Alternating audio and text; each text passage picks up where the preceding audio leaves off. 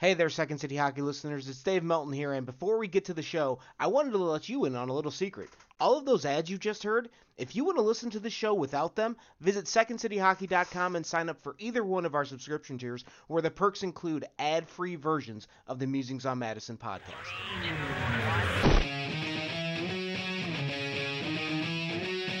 And with the first overall selection in the 2023 NHL Draft, the Chicago Blackhawks are very proud to select from the Regina Pats, the Western Hockey League, Connor Bedard. That's good, wild. Good. Hey, boy, come on. Hey, you want to play some hockey? Chelios, the wrong fit. Score, Chicago. Oh, my God. Welcome in to another episode of Musings on Madison here on the Second City Hockey Podcast Network. I'm your host, Dave Melton, the site manager for Second City Hockey. You can find me on Twitter at DMelt57. I've got all my line mates back with me this evening, but before we bring them in, just want to let you know, if you want to continue supporting our continued existence on the internet, leave us a 5-star review wherever it is you're listening to your podcast. Say something nice about us in the reviews. You leave us 4 stars or less, we'll assume you're a Blues fan or maybe even a Red Wings fan after this weekend. SecondCityHockey.com is the place for everything we do around these parts. Blackhawks, there's the news updates with the Hawks, game previews, game recaps for every game, discussion threads as well, so you can talk some puck during the game with some fellow Blackhawks fans. We've also got prospect reports. Betsy had the NCAA one coming out at the website on Tuesday, so we're going to get into discussion later, but if you want to read about that, that is at the website. But to get into the exclusive content like that, you have to be part of the subscription tiers that we have at the website. That is another way to continue supporting this whole thing. $5 a month for the Corey Crawford tier, $10 a month for the Connor Bedard tier. Unique perks for each category. That helps keep us all going, as does further support with the merchandise that is up at the website as well. With all of that out, one other thing I forgot to mention. If you're one of the people in that Connor Bedard tier and you did not get the little merchandise bag that we sent out earlier this season, please let us know. Email us at secondcityhockey@gmail.com or tweet me or whatever and let us know, and I'll send that out to you because we still have plenty of those to give away for the people who signed up for it. So now let's bring in all the line mates with us this evening. Up first, he's on Twitter at Mill182, and he is the Second City Hockey what Matt Marshall is to show the white feather. It's Mil Savage. I'm on X at Mill182. Fine. I still... It's more like, at this point, it's more force of habit. I think there was like a week or two where I was militant, like just because the douchebag running the whole thing, I wanted to keep calling it Twitter. Now it's just like, I'm just going to call it Twitter. I'm stuck I'm with in my you. ways I'm just joking. I still refer to it as Twitter. It's kind of, it's been the same type of platform forever. And I don't really see it as anything else than what it's been, so fuck it. Yeah, it's I still feel like there's still like little pockets of it that are still fun, because I still feel like there's still little corners of it you can find where the sports conversations are still fun, but yeah, like the baseball pants. Oh God, Mill, and you know who's just got the hockey jerseys for next season? It's those same people. So man, we're gonna be showing Dong on Ice. Come see our new Disney special, Dong on Ice. Hashtag showing ass on the timeline. Hey, it's called X now for X rated. That kind of ties in with our pre-show discussion about suds and loofahs. So. Second City Hockey After Dark. I'm really glad we did not record that. Yeah. Speaking of After Dark, by the way, if we randomly have to cut in the middle of this episode, it's because I lost power because these hellacious storms that are running through the Chicagoland area seem to be on their way to my front door right now. Cheers. So yeah. Also with us this evening, she's not on Twitter, but she's at secondcityhockey.com under the name LBR, where she is the Second City Hockey Bull and Wall of Text. It's Betsy. I wouldn't want like a tornado, but I would like it to rain down here because it's humid as hell, and it should at least rain if it's going to be like a sauna. Like this, if it's going to be cold, it should snow. If it's going to be humid, it should rain. It should be a nice, calm thunderstorm, right? I want to sleep in a thunderstorm. Those are the best. Yeah, it's a little early for my bedtime, unfortunately, as this storm is rolling through, and it's a lot of fun that it was in the low to mid 70s today, depending on where you were, and then I think tomorrow it's going to start off like in the 20s. Oh, it's like the high tomorrow is like 77 here. Must be nice. But it's all sweat. Like it's grossness. I hate everything. If I could stay indoors, I would. Unfortunately, I cannot tomorrow. Yeah, gross. But I would like if it was thunderstorming, it would be better. Why do we always talk about weather when it's my? We're almost to the pollen state, so I'll like the pollen part of the year, so I'm going to start complaining about that soon. Yeah. All right. Well, this is your annual list of your rotation of grievances that we have for the South. Yeah, it's the Ask a Southerner Food segments or a Southerner's Grievances segments at the opening of the show. So that's how we keep things multicultural on this platform here. Also with us this evening on Twitter at EricGEG, and he is the official Second City Hockey Pizza correspondent, Eric Gegenheimer. If ever there was a perfect metaphor for Chris Chelios' time with the Chicago Blackhawks, it would be playing the Red Wings with a roster that is far less talented, trying really hard and still losing anyways. So that just felt like perfect summation on Sunday afternoon / early evening.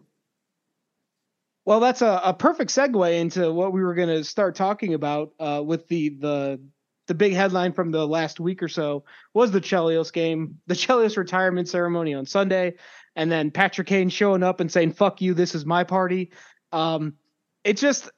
It was, like you said, it was kind of a perfect way to commemorate Chelios and everything, just kind of a perfect summation of everything about him with the way his career unfolded. And did you have any, did anything about that night stand out to you as other than what you expected? I feel like it was the ceremony was cool. Chelios said everything you would have expected him to. I don't think there was any boos that I heard, right? Nobody got booed, thankfully. Somebody in the comment section said that's okay. That Davidson and somebody else was it Danny Wirtz and Kyle Davidson allegedly supposedly got scattered boos, but I didn't hear that on the broadcast personally. But I don't know if they were there or if anybody else was there and heard it or what. I was saying boo. Yeah. As I think one of the replies to that comment was that people in Chicago just reflexively boo the owner and the GM every time, just because. 9 out of 10 times, that's correct though. Yes. It's Chicago owners, GMs, etc. Not very overall great. No, but those two are very new to their job, so they don't have time to amass any disdain out of the fan base. So I feel like booing, unless you're booing Danny's last name, which, whatever. But yeah, I thought it was hilarious that Kane stole the whole show. That when it was supposed to be Chris Chelios' day, and by the end of the night, all people were talking about was Patrick Kane, and that's I don't know. It kind of just reminds me, the main thing I was thinking about in relation to Chris Chelios before and during and after the game was that every time most of the things that come to mind with Chris Chelios is the disappointment of when he got traded.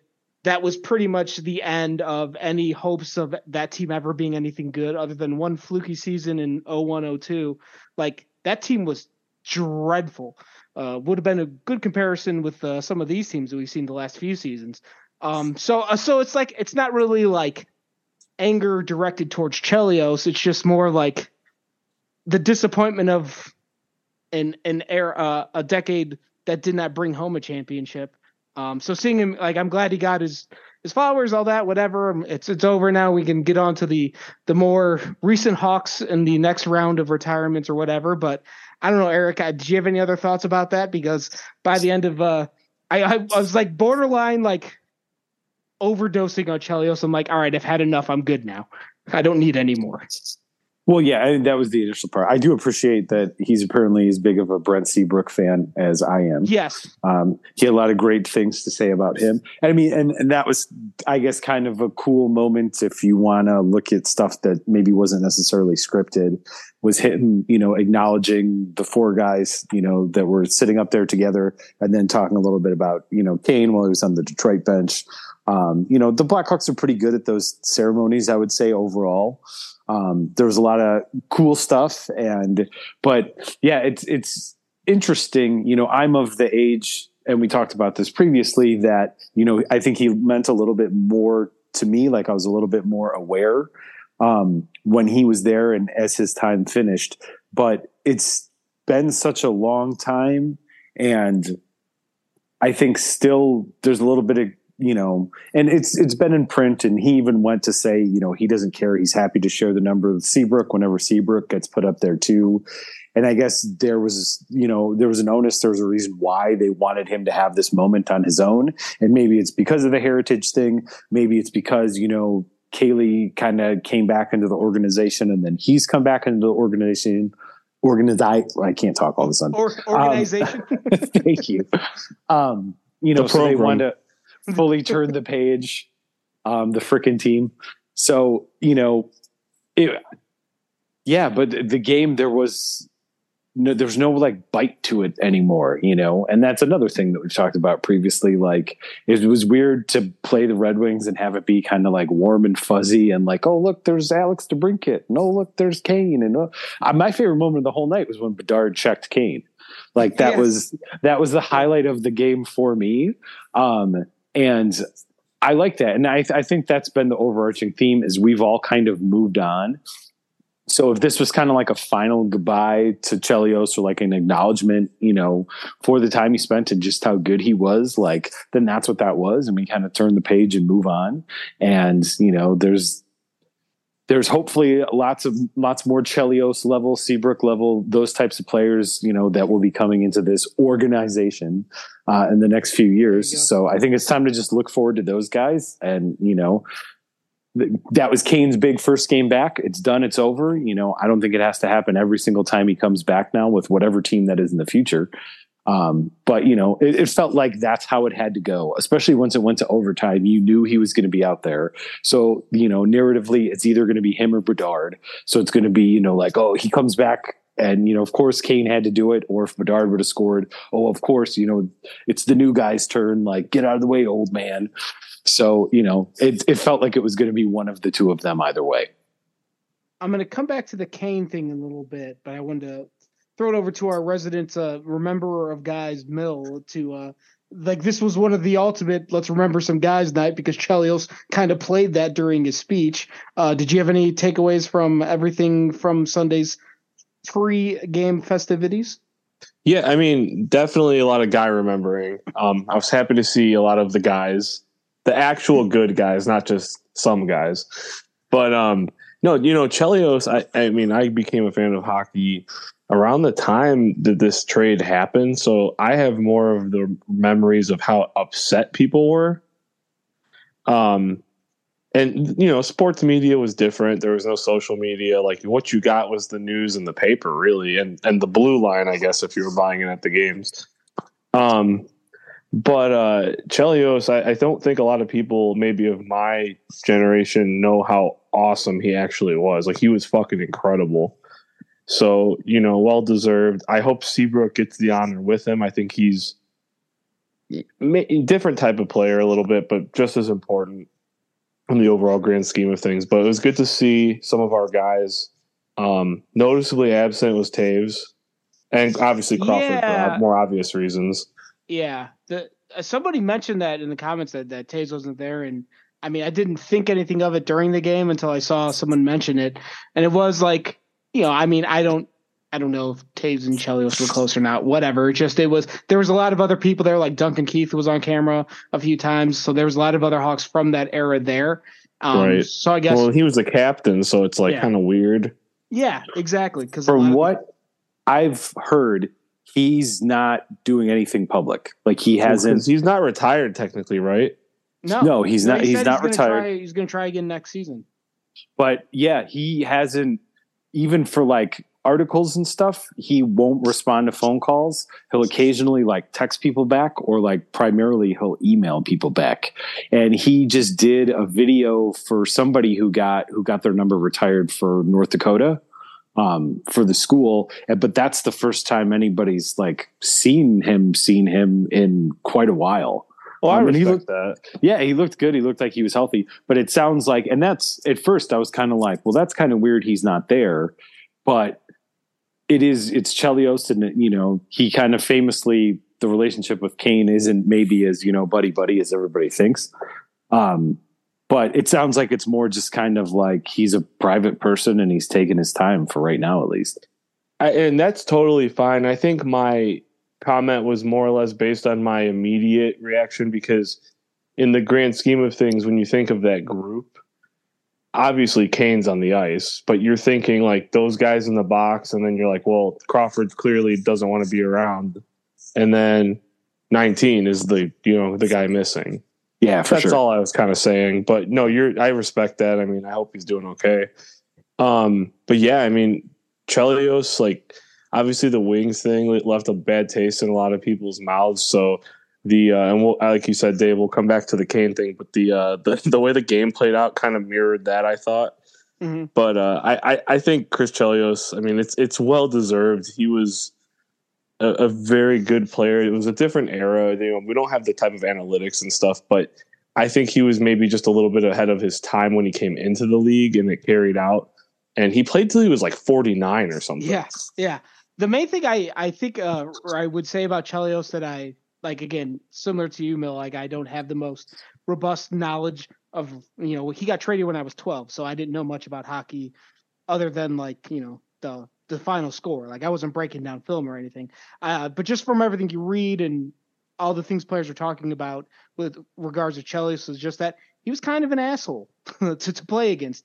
He was vicious around the net. And Patrick Kane actually told a story. And as he's telling the story, I feel like I vividly remember, I don't know if I was at this game or just saw it on TV, but the Hawks had a 5-on-4. Kane was in the vicinity of the net, and Chelios just started cross-checking him ruthlessly, like 8, 9, 10 times in a row. And then finally the ref decided, all right, I guess I got to call it. And Chelios continued cross-checking Kane. He's like, well, now I'm getting the penalty. I might as well get more shots in. And then the Hawks got a 5-on-3 and scored on it. I think Ben Pope is the one who tweeted about it, that Kane told that story on Saturday or Sunday before or after the game at some point. And that was kind of indicative of what Chelios did. He was a very good, both ends of the ice type of defenseman, but he had an absolute snarl to him in an era when you could be that type of defenseman a lot more than you can now. Yeah, it was like Scott Stevens-esque, except he could play offense. Exactly. Yeah. So if I remember correctly, Betsy, when we asked you about the Chelios thing, you were kind of in a similar boat as Mill and I, in that you did not have as much of the emotional attachment to his playing days. So I wanted to swing around to the Kane thing. And just wanted to get what was your reaction to the Patrick Kane show that everything became on Sunday? It was fine. I mean, I told you guys like last week that once a player is gone, I don't pay attention to them that much. Because unless they go to a team I already like, if they went to the Canes, I would follow them a little bit more, or to the Caps because I follow them because I have friends that are both into those two teams. So I watch those teams regularly with them. But if you're not on one of those teams, I don't follow you that much. And that, like, even if you're on those teams, like everybody knows I was a big Dylan Strome fan, and he's on one of the teams that I follow outside of the Blackhawks more closely. And I still don't care that much, like it's not, most of my stuff is invested in the Hawks. So, it was like I said in the recap, it's hard to be upset about what happened in the game because it helped the Blackhawks. The Blackhawks need the best odds for the things. It brought back good memories for people who loved Kane. And to DeBrincat, I was actually more excited. I don't know why. I was like, oh, here we go. I was like, I forgot someone in, I think it was D-Ski in New York mentioned in the comments that because I mentioned, like, I asked, like, did they ever shout out to Brinkett? But he got his, like, curtain call when he came back with Ottawa last season. But I felt like he was a forgotten thing when he played 5 or 6 years in Chicago too. Yeah. Well, I feel like if, like, I would feel more, I don't know, a game coming back for, like I said, Seabrook would have been, because I didn't have a big feeling about when Keith played or Jonathan played, or, you know, other people that left. There weren't that many of them that played on other teams after the Cup wins. You know, it's only those three, right? Because Seabrook retired. Well, Sharp retired. Mm-hmm. Well, you know, he went to Dallas. I'm just going to pretend that didn't happen. I mean, does anybody really remember that? No. I guess I see. That's what I'm saying. Like, I just don't follow them afterwards. So, it brought back some fun, you know, nostalgia a little bit, but not to the point where, like, if I had been in the like, I wouldn't have paid extra money to go to a game like that. Like, I can understand why some people would, but that's not my thing. And Kane wasn't my guy. If it had been Hossa, maybe, you know, like, there are other guys on the team that I was deeper connected to. So, it was fun. I was like, it's actually a perfect story, you know, because Blackhawks played hard. You can't fault them for that. Bedard was good. Bedard got in the hit. He got him an assist. Really, it was his shot, you know. When Foligno was one of the stars, I was like, for being a backboard, like, you know, Vlasic had a good game. I thought Seth Jones looked great. You know, it's hard to fault that, and people got their money's worth. So good for that. I gotta just say one thing in response, like, to go, like, because of Kane. I know people who went to the game for Chelios because they're a little older than me, like guys I know from season tickets. Mm-hmm. That makes a lot of sense to go to his retirement number. But I feel like if it wasn't his retirement, because of how bad the Hawks are, do you think a lot of people would have even went for Kane, even if that was like their favorite player? Oh, I think Kane would have been an attraction by himself, even without the Chelios stuff. I guess I'm in Betsy's boat where I'm just like, whatever about him. Yeah, I'm with you too. I'm in that same boat. Like, when we talked last week, like, I didn't even know Kane was at a point per game pretty much until we looked at the stats while we were talking. So I had no idea who's actually like. The crowd was really into him. Like, they literally would not stop. They had to, like, make them stop cheering for him. This is the one thing. Now, look, the Hawks-Red Wings rivalry is dead, and it's been dead since Seabrook sent them to the Eastern Conference 12 years ago. Jesus, 12 years ago, 11 years ago now. But you have to do that retirement against them. Yeah, no, but like, I give him the ovations and all that, but I kind of wish they would have booed after he scored the game-winning goal. Like, not the like derisive boo that, like, you know, not like a fuck you, I hate you, more of like when somebody makes fun of you or somebody gets you really good with some sort of comeback and you can't really top that comeback, so you just go, fuck you. Yeah. Like, in a lighthearted way. That's how they should have booed him and then name him the number one star, give him one more ovation, and see you later. Had I been in the audience enjoying like 14 domestic light beers, that's an expensive night. Yeah, I probably would have given him the same reaction that Kirby Doc got in that one shootout. Yeah, I mean, yeah, well, like, it's a little bit different though, because, like, for not Doc Kane, obviously that's really different. Oh, I'm just making a joke. But even Kane, like, he looked kind of teary-eyed when he was, like, after the third lap, and then at the end when he was waving. And then he did say a really nice thing about, like, my heart will always be in Chicago with the fans in Chicago or something like that. Yeah. And it just kind of, it did cement the whole, like, they honestly didn't treat, like, I'm totally cool with them having moved on from Taves and Kane. I don't know if I 100% agree with the reasoning, but I understood it and I'm fine with it. You know, like, it's a new era, turn the page, it's done, right? But I don't know if they really treated those guys at the end of that great. It doesn't sound like the way that they went about talking to Taves and Kane were great. And then I know it was Bowman who did it to Crawford, but, like, what they did to Crawford always, like, like, I mean, when he talks about how he cried for days afterwards, you know, like, that's I mean, like, these it's are pretty real. clear that they don't care that much about their players in that regime. Yeah. No, yeah, but like, which is crazy because those are those players. But I know, it's wild. That feels like that's the nature of pro sports. Like, it is a.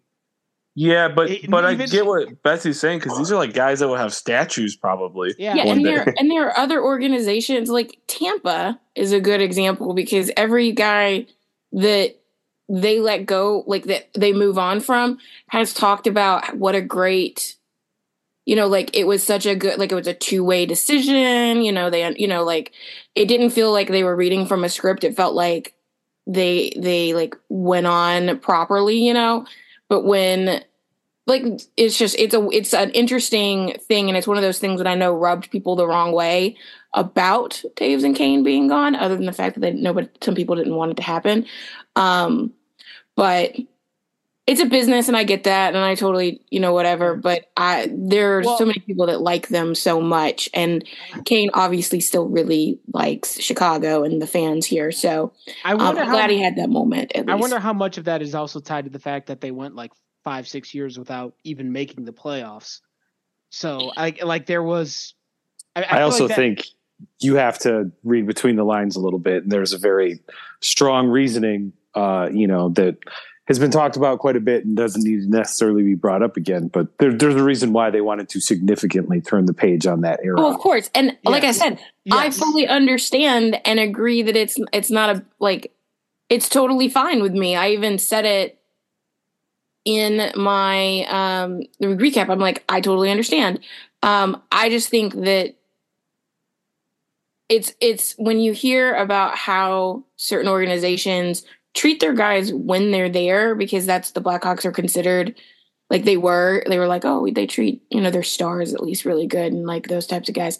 And then all of a sudden you have, they treated Crawford apparently very terribly. And again, that was the previous regime, but then they didn't do a good job of saying goodbye to a few of them, you know, now. So, I don't know, but they went out of their way to give Keith a deal. He was the person I was going to bring up. Yeah, so that he could be by his son to trade him when really he could only go to 3 teams in Western Canada.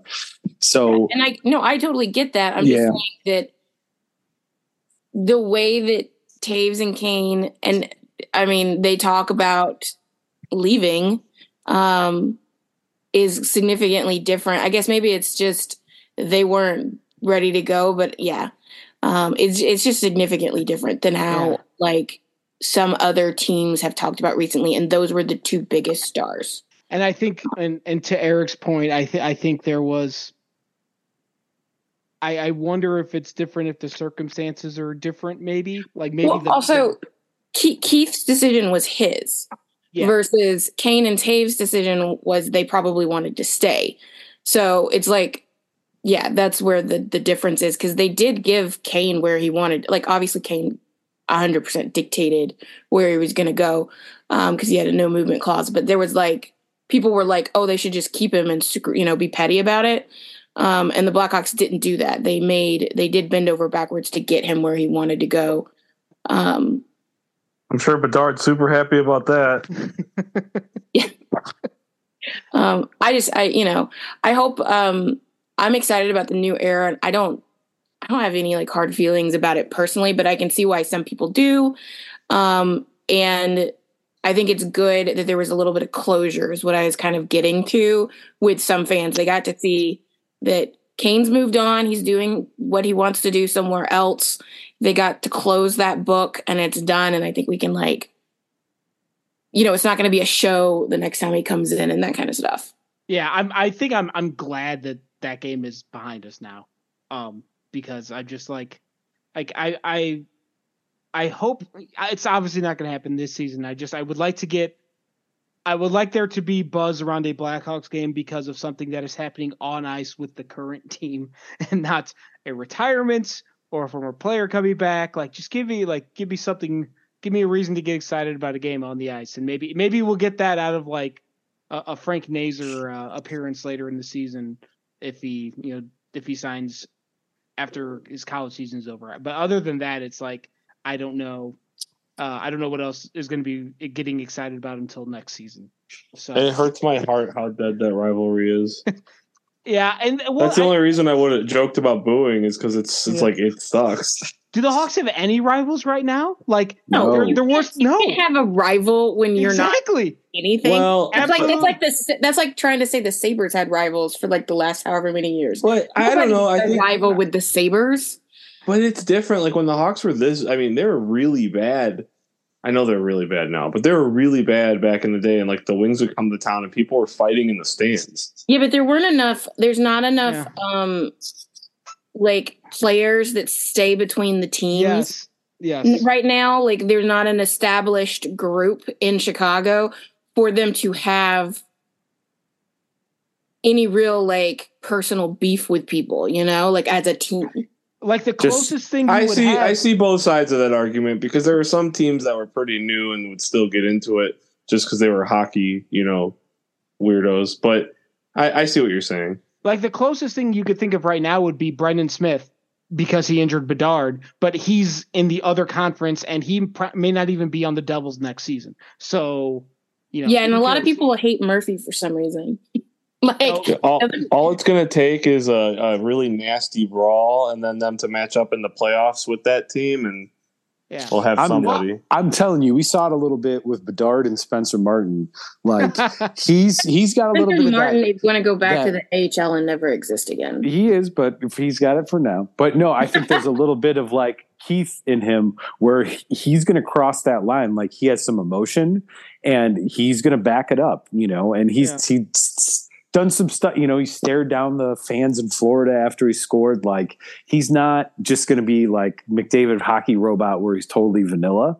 So, I mean, something at some point, whether it's him going against, another player of his caliber or, the teams, like it's hard not to look down the line and say at some point, fingers crossed, this goes as it's supposed to. It's good. Like them and Anaheim are going to be going head to head for a long time, with the amount of talent that both of those teams have. So that's something that like, if you're trying to kind of horizon spot a little bit, maybe it's a team like that. And there's some other good younger teams too, but they're not younger. Well, I mean, a lot of their studs are like mid to late 20s, but I feel like we still might get a Hawks Avalanche barn burner at some point. Maybe in the postseason, like you might get like 2 or 3 seasons, you might get the Hawks on the ascension in a playoff series, and you get the Avalanche like last time around for their entire thing because like they have some of their guys are locked up long term, but whether or not they can have eventually the third and fourth line guys get raises and it all falls apart. The salary cap comes for everyone eventually. So maybe there's that one, like Colorado's like hanging on to their cup window and the Hawks are the upstart team. And maybe we get, Bedard and Makar getting at each other. Can the salary cap retroactively come for the O2 Wings by chance? No, it cannot. Unfortunately. Shit. Okay. Thought I'd try. Yeah. All right. Well, I think I did say the name Frank Nazar a little bit ago, and we're going to take a quick timeout. And on the other side of that timeout, we're going to talk about Frank Nazar and a bunch of other guys who could be some future Blackhawks because of an article that came out on The Athletic a couple days ago. So come on back for all of that. Welcome back to Musings on Madison here on the Second City Hockey Podcast Network. And as promised before the break, we got some Blackhawks prospect stuff to dive into, and I'm going to have Betsy start us off there because of her article that ran at the website on Tuesday with the Blackhawks college prospects playing in the NCAA. But really quickly, I just wanted the big news from Blackhawks practice today is I think we're going to get Andreas Athanasiou back. He's been at full health. He was he was back wearing the normal practice jersey. He's taking contact. It seems like he's getting very, very close to playing again. I don't know if they specifically said he's going to play Thursday night against the Avalanche, but it seems like his return is now imminent after he's been out for 4 months. So there's if we've all been screaming for Connor Bedard to get some help. I don't know if they're going to put Athanasiou on the line with Bedard, but there's at least somebody else who has proven to be an NHL level player that'll be back on the Blackhawks roster soon. So you got that to look forward to.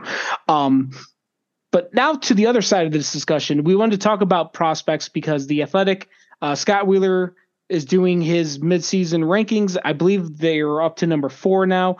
They have the Blackhawks at number 7 in the entire NHL with their pool system, right? Pool system, prospects, rankings, whatever you know what I'm trying to say.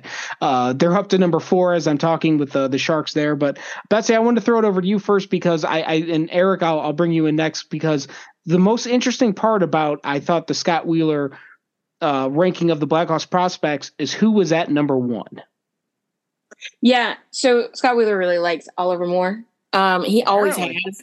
And honestly, he hasn't always liked Frank Nazar. And there's 2 reasons for this, and one of them is a positive for Moore, and one of them is a negative for Nazar.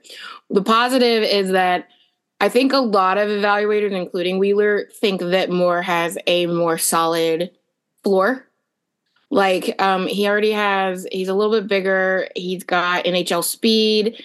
And regardless of if his offense doesn't get up there, he's got the instincts and speed to be able to play in the NHL as, at the very least, a checking line player. But a lot of people are like, his floor is third line. You know, like he'll probably at least be a third liner. And there are a few that do think he's more likely to be a center. And then the negative for Nazar is, of course, his size. And the fact that there's not many that project him to be in this as a center, even though that's what he's playing now, which I don't really see why that's a knock against him. Really, there are more winger positions available. So, but yeah, those are the 2 reasons I think. Also, Nazar has more like flashy, riskier types of skills, like skills that sometimes they do not translate, while Moore's are more straight, direct type of skills. His passing is more direct, his skating is more direct, that kind of stuff. So I think those are the main reasons he evaluates Moore over Nazar. And that could end up being right. Who knows? They're only a year apart. I would think that it's hard to compare them because Nazar was injured his draft year 1. And then Moore has been good since World Juniors, but he was like good, but not producing prior to that. Like he was producing a little bit, but not where he was. So, it'll be interesting to see them in like 2 or 3 years. What's come of them and that kind of thing. And we'll get into the rest of the prospects in a second. But I want to bring Eric in because I know he had thoughts on the whole Moore number 1 over Nazar thing. Well, I think one of the most interesting parts to me too was that Wheeler suggested Nazar should go back for his junior year. Yeah.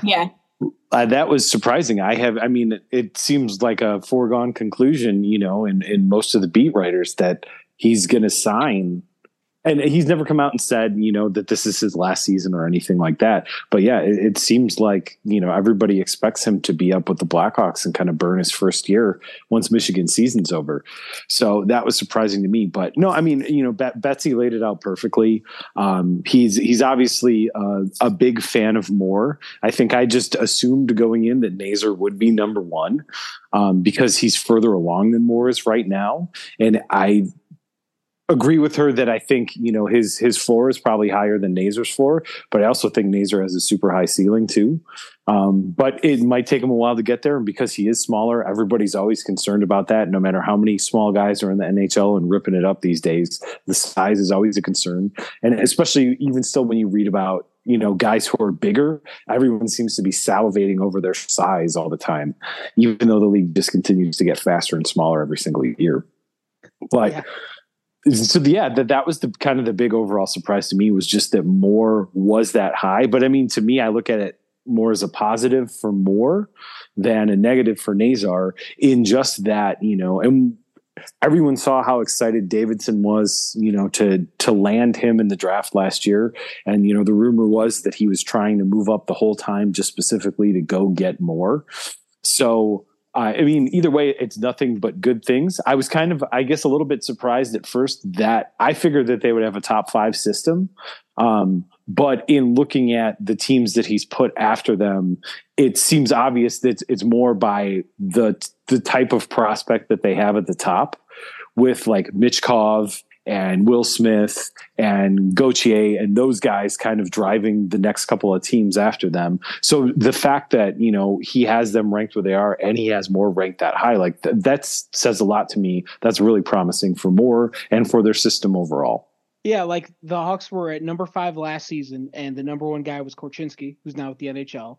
Bedard was never on that list. So the fact that you have your number 1 center for the next 15 years, and then a potential top pairing or at least top 4 defenseman graduated from your system, and you're still number 7 in the NHL according to this ranking, it seems like a pretty good thing. Just as I really quickly, I scroll down to the bottom here and give you the rundown on where Wheeler had the rest of the Hawks prospects at, because it's not too many surprises, but it's the top 3 are the first rounders. So it's Moore, Nazer, and then Sam Rinzel. Lucas Reichel all the way down to 4. Ethan Del Mastro at 5. Then Adam, is it Guyon? Guyon, yeah. Guyon. Adam Guyon, the goalie, at number 6. Ahead of Drew Commesso, which that was another one I thought was interesting. I mean, it's 6 and 7, so it's probably splitting hairs, but they're both second-round picks, but it was interesting to see Guyon ahead of Commesso. And then Ryan Green, Nick Lardis, Colton Dock, Wyatt Kaiser, Roman Kanserov, Gavin Hayes, Nolan Allen, Isaac Phillips, and Paul Ludwinski at the very bottom of that ranking. Mill, did you have any thoughts on that before we before we dive deeper into those? I mean, the rankings are interesting, but I just say that there's enough room at the Blackhawks NHL level proverbial table for everybody to eat. Yeah. So send them all. Because, maybe we could put those rankings to the test, because I think the boys need some help. Yes. And also, too, I want to see these guys compete at, like, a pro-style level. Like, it's hard, because even though sometimes guys' game translates pretty much, the way you thought it would, it's nice to see them play. So, yeah, it seems like Sam Rinzel is still a season or 2 away from making the leap. Reichel's obviously had his issues. Ethan Del Mastro's look like he's going to be in Rockford this entire season and maybe makes a jump to the NHL next season. Then the rest of these guys seem like they're probably still at least a season or 2 away from making. I think Reichel just needs a sports psychologist. I think he has talent. He just needs to shake the yips. But yeah, it's like I think there's a lot of these names that we've been waiting. It feels like we've been waiting for a while, and I think this is the calendar year where we're going to start to see more than just start to see some of the more guys who may not be the immediate top line, not like the top 10 picks like Bedard at 1 and Korchinski at 7. Like this is where we start to see some of these other guys who've been waiting on for a while to get here. I know it's, a lot of it's position and what league you come from and build and age, but it's pretty incredible when you actually put into context Bedard just coming right in, Yeah, and then not missing a beat, like coming in and being dominant. And there's games where, he either doesn't have a shot or you don't see him make that. But even just like how he came back his first couple of games from the injury, like even just that is remarkable on its own. And you forget sometimes that he is a child. He is 18 years old and he does not have any kind of weapons on his team, outside. He's weaponized Nick Foligno at this point, which is, he should be getting 10% of that contract as far as I'm concerned. That's why I'm saying is like, I don't want to take that for granted, because I think we're all anxious to see some of these guys at the pro level. I know I certainly am, but it's also like, that's easier said than done.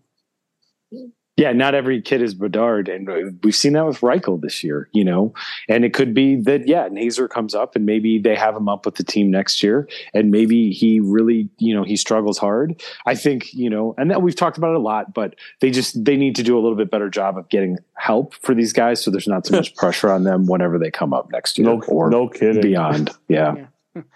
Well, we'll see what happens this summer in terms of that help. But I just wanted to, before we move on to something else, Betsy, was there anything else that stood out to you from the NCAA prospect pool that you wrote about on Tuesday?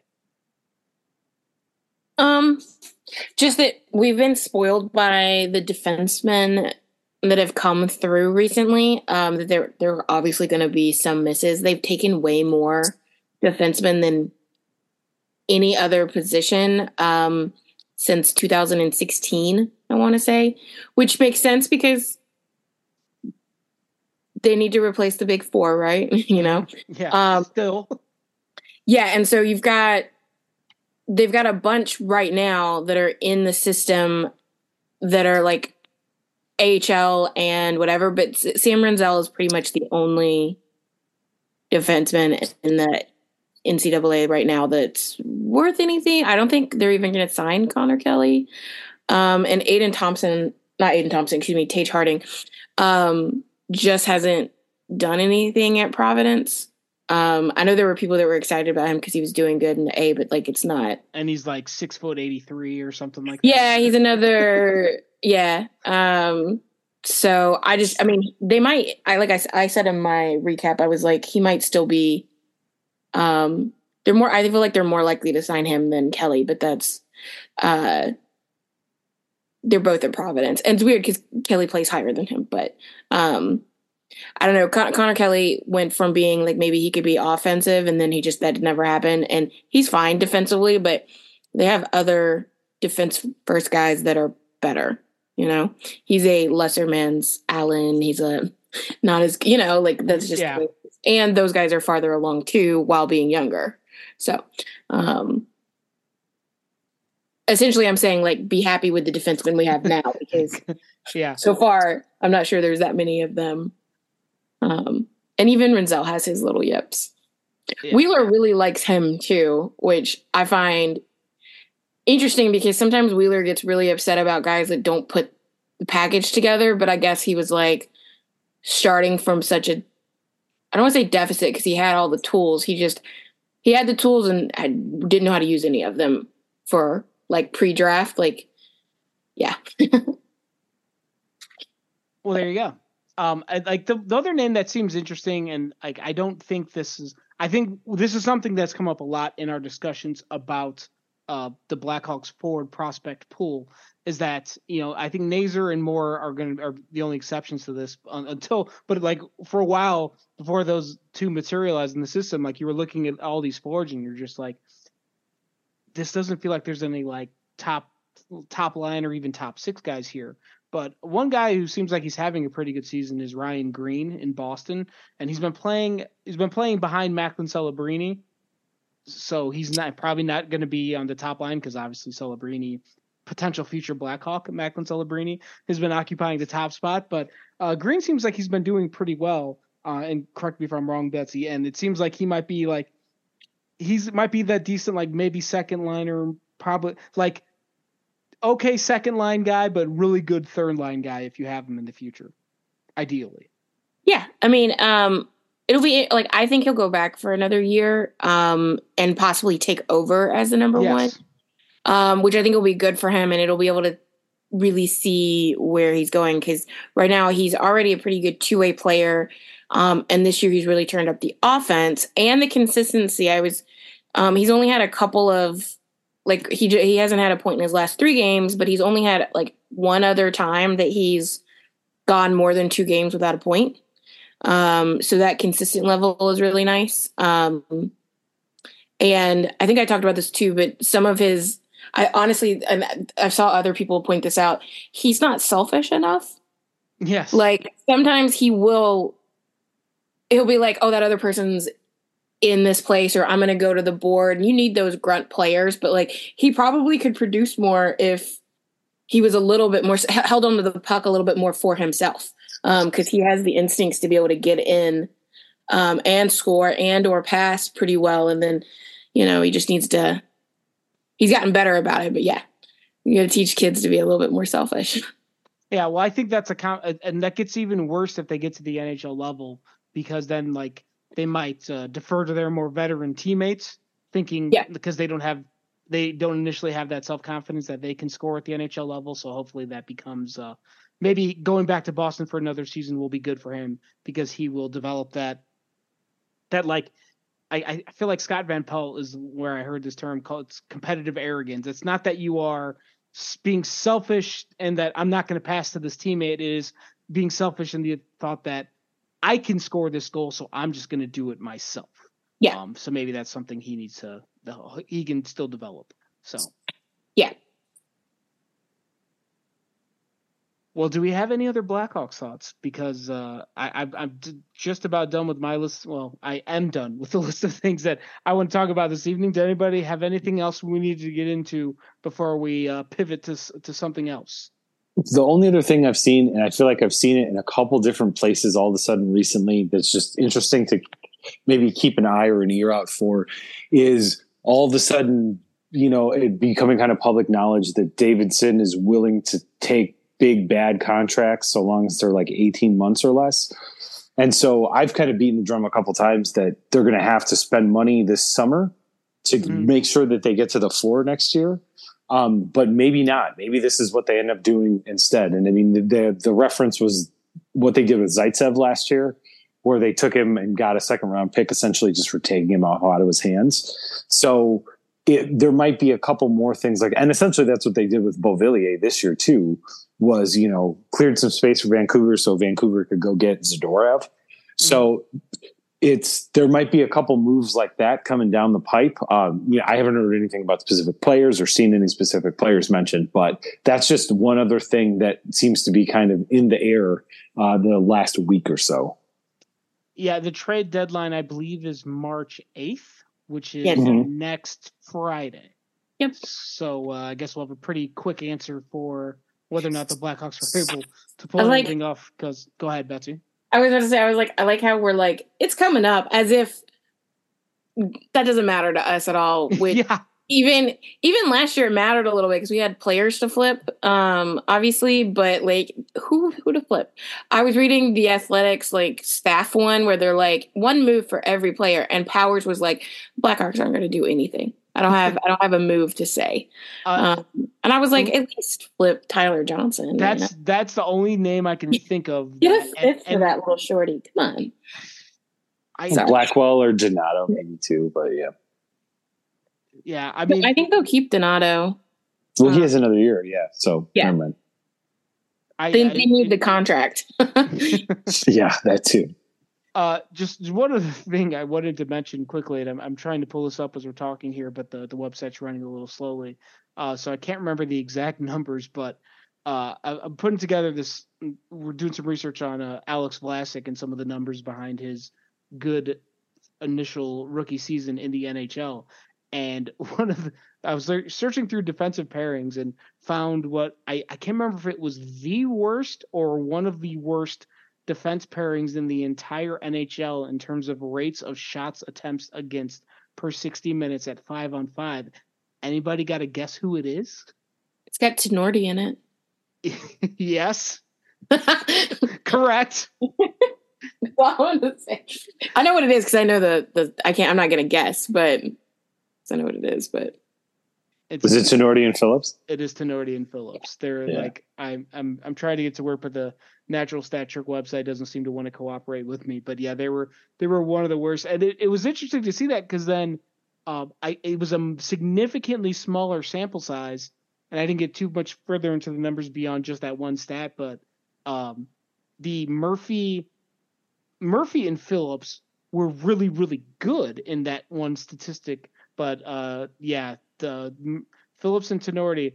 Oh, here we go. So this is a sample of 235 D pairings in the NHL that have played at least 100 minutes of 5-on-5 ice time together. The highest rate of shot attempts against per 60, Tenorti and Phillips at 94.77. Second is Mario Ferraro and old friend Jan Ruda at 85.2. So they're well ahead of the field. They're the third worst in expected goal share. They're the fourth worst in expected goals against per 60. They have the highest goals against per 60 rates among anybody. This is one of the worst pairings in terms of just on ice results in the entire NHL. God, I hope this season is the last time we see it because it is. I hope we never see Jared. Like we shouldn't. We should never. I like this. I feel like this has to be the end of that. He's just a placeholder, and the fact that he got 2 seasons, good for him. He got a few $1 million out of it. Cool. Go enjoy your. I do think your retirement wherever he's going next.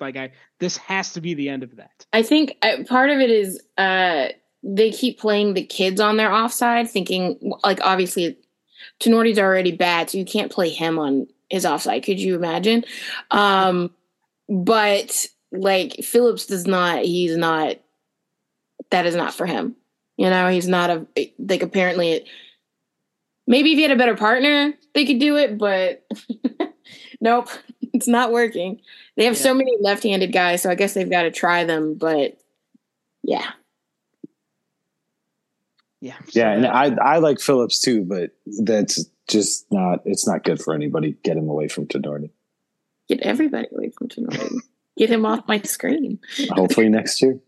Yeah. Would anybody care if they brought Magna back? I actually haven't minded Magna all that much. He's fine. Yeah. Okay. He's body. He exists.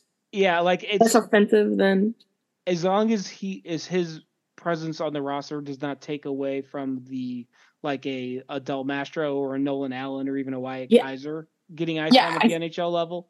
At some point, Davidson has to take away veteran toys from Richardson, because Richardson said this one thing about how he wants a veteran with every kid at one point, or he implied it.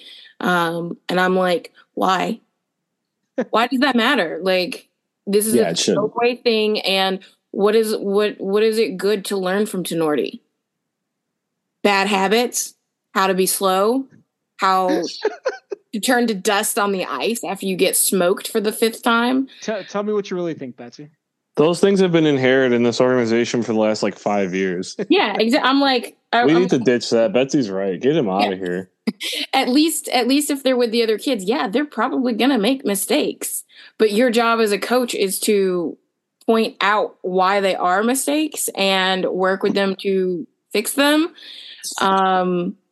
Nobody's bailing out. Tenorti's not gonna bail out when a kid with him makes a mistake. No, he's going to be 20 yards down the way watching the mistake happen because he's not anywhere near the play. And it's just not a good mentorship either, even if that's the case. It's not like it's an old veteran who just can't move anymore. Yeah, exactly. It's not like he's imparting his wisdom of being good at one point in his career. He was a journeyman.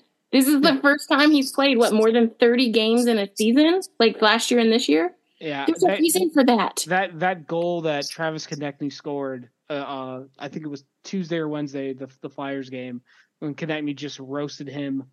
It was in the neutral zone, just skated a circle around him. I think Konechny was trying to dump it in initially, fanned on it, and then corralled the puck and just blew the doors off of Tenorti and scored. And that's why Konechny is who he is, and that's why Tenorti is who he is. And he's played 189 NHL games in his career, and 80 of them are in this season and the prior one with the Blackhawks. So I'm sure he is a nice guy. There we go. We got there in the end. But you know what? A nice guy, huge. Calvin DeHaan was, or McCabe. Yeah. You could be nice and good. Yeah. Is McCabe nice?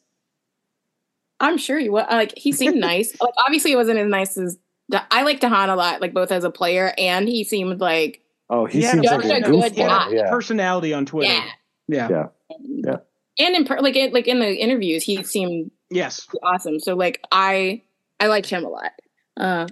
Yeah, but no, to Eric's point, Tenorti is huge. He's 6'6", so whenever you see him in person, he's a large human being. Calvin DeHaan's the type of guy who you'd be like, hey, what's the soup du jour? And he'd be like, ice cold beer. He has a brew. You're correct. That's what I'm saying. Yeah. And I'd be like, show me the way. I'll check it out. He also, though, I don't know, I think he was one of those collective R guys Well, Like there's certain guys who I really wish would have been around with the team when they were good. And he is like absolutely one of them where I wish he would have been like the 5th, 6th defenseman in like 2014 or 2015. Because like that would have been awesome. And he just seems like he would have fit in really well with that team too. Then there's the opposite end of the spectrum where there's guys I wish were on those teams just so I could have seen Quenneville turn purple while watching them. But that's for my own pleasure. You don't think? I bet Quenneville would have loved Sonority. Imagine him. He would have played him at forward on the power play. yeah, no, fucking Zadorov. No, I think he would have. I think Q would have put him in the same category as the ghost of Kim Janssen? No. We're still looking for him. Who did they traded Daly for Scuderi? Sean O'Donnell. Scud Missile. Yeah, Scud. Yeah, like even people were like, "Oh, I get why Bowman did that because that's the type of play." And then Bowman was like, "He's terrible. I'm not playing." You know, like he played him very little. I think Sonority would be in that camp. Obviously, Q liked defenders, but there's a difference between Roosevelt slow, but still good at what he does. Like he makes up for it by being smart. You'd get frustrated when he got burned, but he'd still make good plays otherwise, you know, like you could understand why he was there. There's no understanding for Sonority. Right. Well, Roosevelt too, I mean, probably lost a step when he broke his ankle, but when he was younger and not a Hawk, he could move a little bit. I mean, he killed them on Arizona. He was good. Like people. He's a heads-up player. You're right. Yeah. He made up for it by being smart, and also the NHL wasn't quite as fast. Yeah, he wasn't getting burned because he was an idiot. He was getting burned because he couldn't skate as fast. I get what you're saying. Yeah, and Q knew how to play him. You know, like where to play him and wow, sheltered zone starts in matchups. Can you? I know imagine? exactly. So, but Sonority, even with sheltering and that shit, is not good. That's just a fact. There's a reason he was a fucking journeyman. The lie detector determined that you are telling the truth. Let's just hope the journey continues after away from us. There's one guy in the comments who the Rays, but not Rays, not Rays to the Rafters. Yeah, who is like super anti Richardson, and I understand some of their arguments. And if they would bring it up in relation to Sonority, I would like just black out and be like, yes, I understand, fire him. And then every other time I'm like, wait, calm down. Like, unfortunately, I look at the pile of dribble in the lineup and I'm like, who do you want to coach this? Yeah, exactly. I'm like, yeah, okay. But then not Jeremy Collin. But then the bane of my existence. Yeah, certain things and certain names and like certain situations is like a fucking red cape to me, and I'm like a bull going, I'm gonna fuck you up. I hate you. Fire him. Well, there's a certain level of blind either optimism or pessimism that we all kind of roll our eyes at either way. But when someone hits like a true point, I think we all kind of were like, oh yeah, you get it. All right, let's we're done with Betsy's Sonority tirade of the week. So that'll be our new segment. Sure, he's a nice guy. All right. Well, then, really quickly, let's reclaim our mantle as the best blue-themed hockey podcast on the internet. And I saw this tweet. It was about a month ago at this point now, because I saw it. It was a whole 9 days ago. Wow, time flies, doesn't it, folks? But anyway, saw this tweet as from Mina Kimes, who's on ESPN, one of the NFL reporters. And I wish there was somebody that would like. The way they do NFL coverage on ESPN, sometimes I wish they would do the NHL that way, because the show that she is on is incredible for football dorks, and I wish they had a hockey dork show, but they don't. But anyway, so the take here from her is there are too many kinds of apples right now. Not saying we should just go back to red, but the number of options is confusing. Around 5 types of apples is enough. And there's a follow-up in here that I'll have to track down that someone mentioned, because I wasn't aware that there were this many apples. Like it's insane what we have done. Like, I mean, I put this all list in our Slack so everyone can see this. And maybe I'll share it with the class in the comment section of the article for this podcast. But I haven't even heard what the fuck's a Snapdragon apple. Have you ever a Macallan and Envy? There's like mom TikTok. I am not on mom talk. No, I'm not normally either, but like I have. It obviously curates for people, and unfortunately, I'm at that age where is it single mom talk or no? I'm interested now. I'm at that age where like people my age are like procreating, and I'm like, okay, life choice, that's yours. Got bad news for you, Betsy. It's not going to get better. And so, they're obviously whoever you follow that impacts your algorithm too and all that kind of stuff. But one of the things that pops up are jokes that are mom and dad jokes and all that kind of stuff. And one of them that pops up fairly regularly is like food you give to your kids versus food you eat as a parent. And one of the jokes is about apples. They'll be like, it'll be a wife being like, you gave the Honeycrisp to the kids? Those are our apples. You give them the Granny Smith ones. We give them the like basic ones, the ones that are, it's essentially the cheaper ones. Give them the Macintosh, like don't give them a Gala. I feel personally attacked right now in my household, Betsy. Yeah, because you have children or because that's how accurate it is. Yes, we buy different types of apples. Some of them are for our kids and some of them are for us. Kids don't care. No, they don't. They absolutely do not care. When you're an adult, you're like, I want a better, if I'm going to spend money, I'm going to get the better one for myself, of course. All right. I don't know. I just go to Aldi and I'm like, do you have green? That'll be good. If not, I'll take a red or maybe a yellow. All right. Well, let's get into this a little bit then. Eric, since sounds like it was fresh in your home, like what is the good apple? My wife loves Honeycrisp. Yeah. So yeah, we get Honeycrisp pretty often. We get Fuji's pretty often too. Fuji's, Galas, Honeycrisps. One of my friends, because this is what you talk about when you're old. He was over and he's like, "No, you guys got to get on the Cosmic Crisps once a year, like limited edition. It's like a Honeycrisp hybrid apple." So we tried those this year, and those are pretty good too. But they're a little bit more tart. Apple's supposed to be a fruit. You give me something called Cosmic. It sounds like a cereal. Pink ladies are good too. Like it's just like I even remember a couple years ago. It seemed like, and maybe this is just because of where we lived, but Honeycrisps you could get them one time a year. Now it's like year round. Mm-hmm. You can get them all the time. They have them all the time. It used to only be in the fall. They're very popular because of. So if you look, like again, it's all from Mom Talk.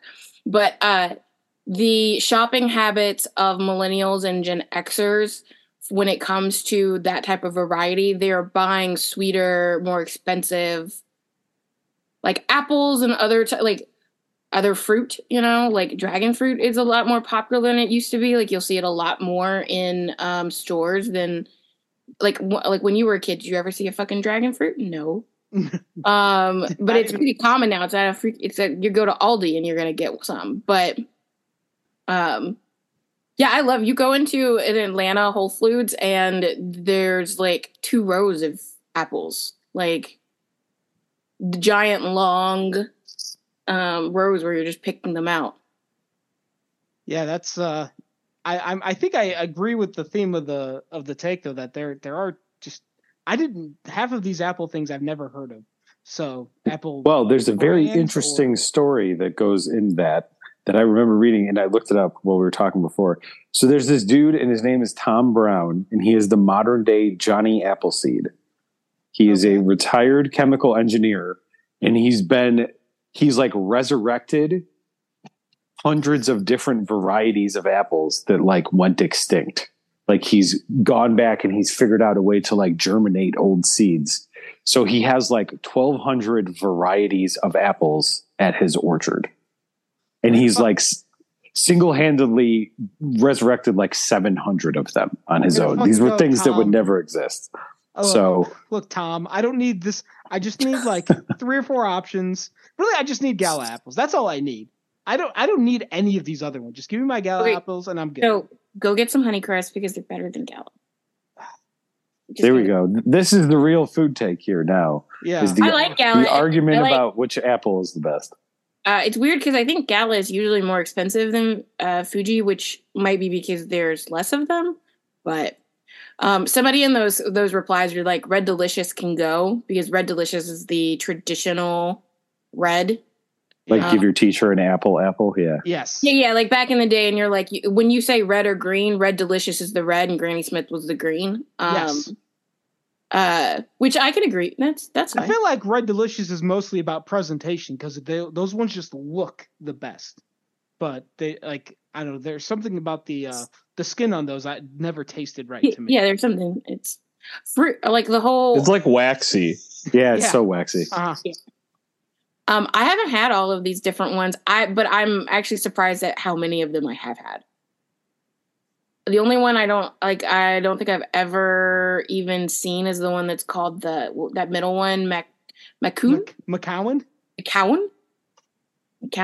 I've never had that Josh one. McCown. And I don't think I've ever had an Envy before either. What's an Autumn Glory one? That just sounds like a.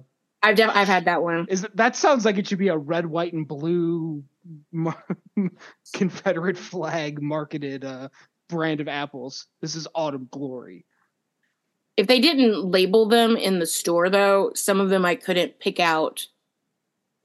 Oh yeah, they look identical to each other. And I could pick out Fuji, but that's just because they're more striped. But yeah, any of the ones that are crossbred with yellow are good.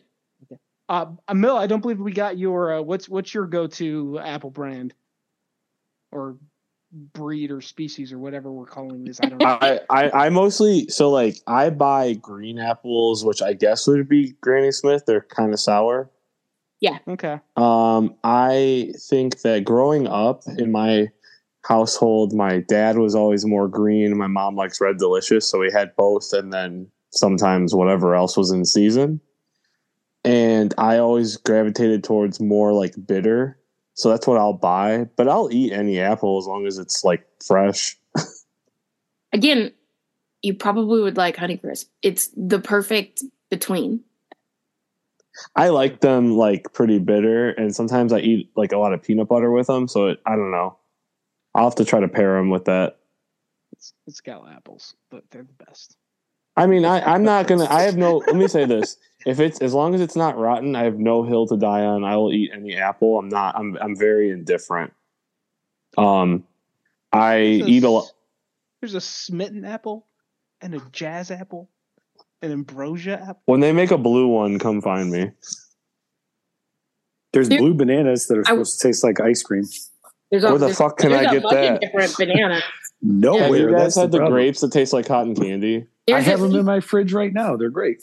Those are when I worked for Costco and those would come in, people would go crazy. There's at least like 12 different types of bananas, too. Like if anybody's ever looked that up. I buy a lot of frozen fruit, so I don't know. I'm kind of behind. Jesus. Most people eat the one that's like Cavendish or whatever, or apple bananas. So those. I want the blue ice cream one now. What the hell? The blue Java. Blue Java, yeah. Where can I get that? You can buy trees. Like there's companies that will sell you trees online, but I have never seen them anywhere. And my dad actually used to sell produce. And so I asked once and he's like, no, it's really hard to get those in America. And I figure somebody would import them at some point, and they probably do. Wasn't there weird things too with like the banana spiders and stuff? Probably, yeah. Like I don't know too much about it, but I've talked to people about that before with like importing, and I know there's weird things we probably don't think about. Absolutely, and especially when you're bringing over a ton of stuff at once, it's not like somebody's doing quality control and going through every single bushel of fruit to make sure nothing else travels with it. So, yeah, no kidding, right? What a job that would be. Isn't that how arachnophobia starts? Probably. I don't remember. I can't remember. It's been a long time. You need to go to South America to get a bunch of these, like the different types of bananas. They're just not as popular in South America. Duly noted. Okay. And then there's bananas that are like specifically for like cooking, like plantains. I don't even know if you can eat a plantain raw. They're so weird. Yeah. I eat a lot of bananas, to be honest with you guys. Like I probably eat one every day. They're good for you. Yeah. Apples are, Yeah, apple a day. I eat apples too, but like bananas, like I feel like it's easy to grab and you can drive with it. Oh, apple you can too. But I like to cut my apples up and put peanut butter on them. Strawberries are the superior fruit, and then oranges. Absolutely. But oranges are also the biggest like bait and like hit or miss. You either have the best, absolute best orange you've ever had in your life, or the worst. Like it's either super delicious, or there's it's like, what the fuck is this? I buy a lot of frozen fruit to throw in like protein shakes, so all the berry varieties are all in my freezer right now. Strawberries are the best. All right. Well, we've got Mill into remember some berries territory, so I think that means it might be time to wrap this up. Is there any berries that played for the Hawks? There was Barry Smith, that one coach that they kept throwing out. That they threw him out during. They put him on the ice to run the Blackhawks power play and didn't tell Quenneville about it, and Quenneville went apeshit about it. Good times. Yeah. Oh, that was like Bowman's guy from Detroit who looked like Skeletor. Yeah. Yes. Exactly. That's funny. Good shit. Okay, that's a good end cap. Yeah. So there's some Hawks games coming up, by the way. Thursday night against the Avs, Saturday against the Blue Jackets, Monday and Tuesday next week against the Avs in Colorado, and then they'll be back at the out in the desert Tuesday playing at a college stadium because that's where the Coyotes play. So we'll probably be talking to you sometime later next week when the Hawks have 3 days off. But that's going to do it for this episode of Musings on Madison. Thank you very much to everyone listening to this podcast. Thanks to Mill, Eric, and Betsy for hanging out this evening. And we will talk to you next week. You taste it.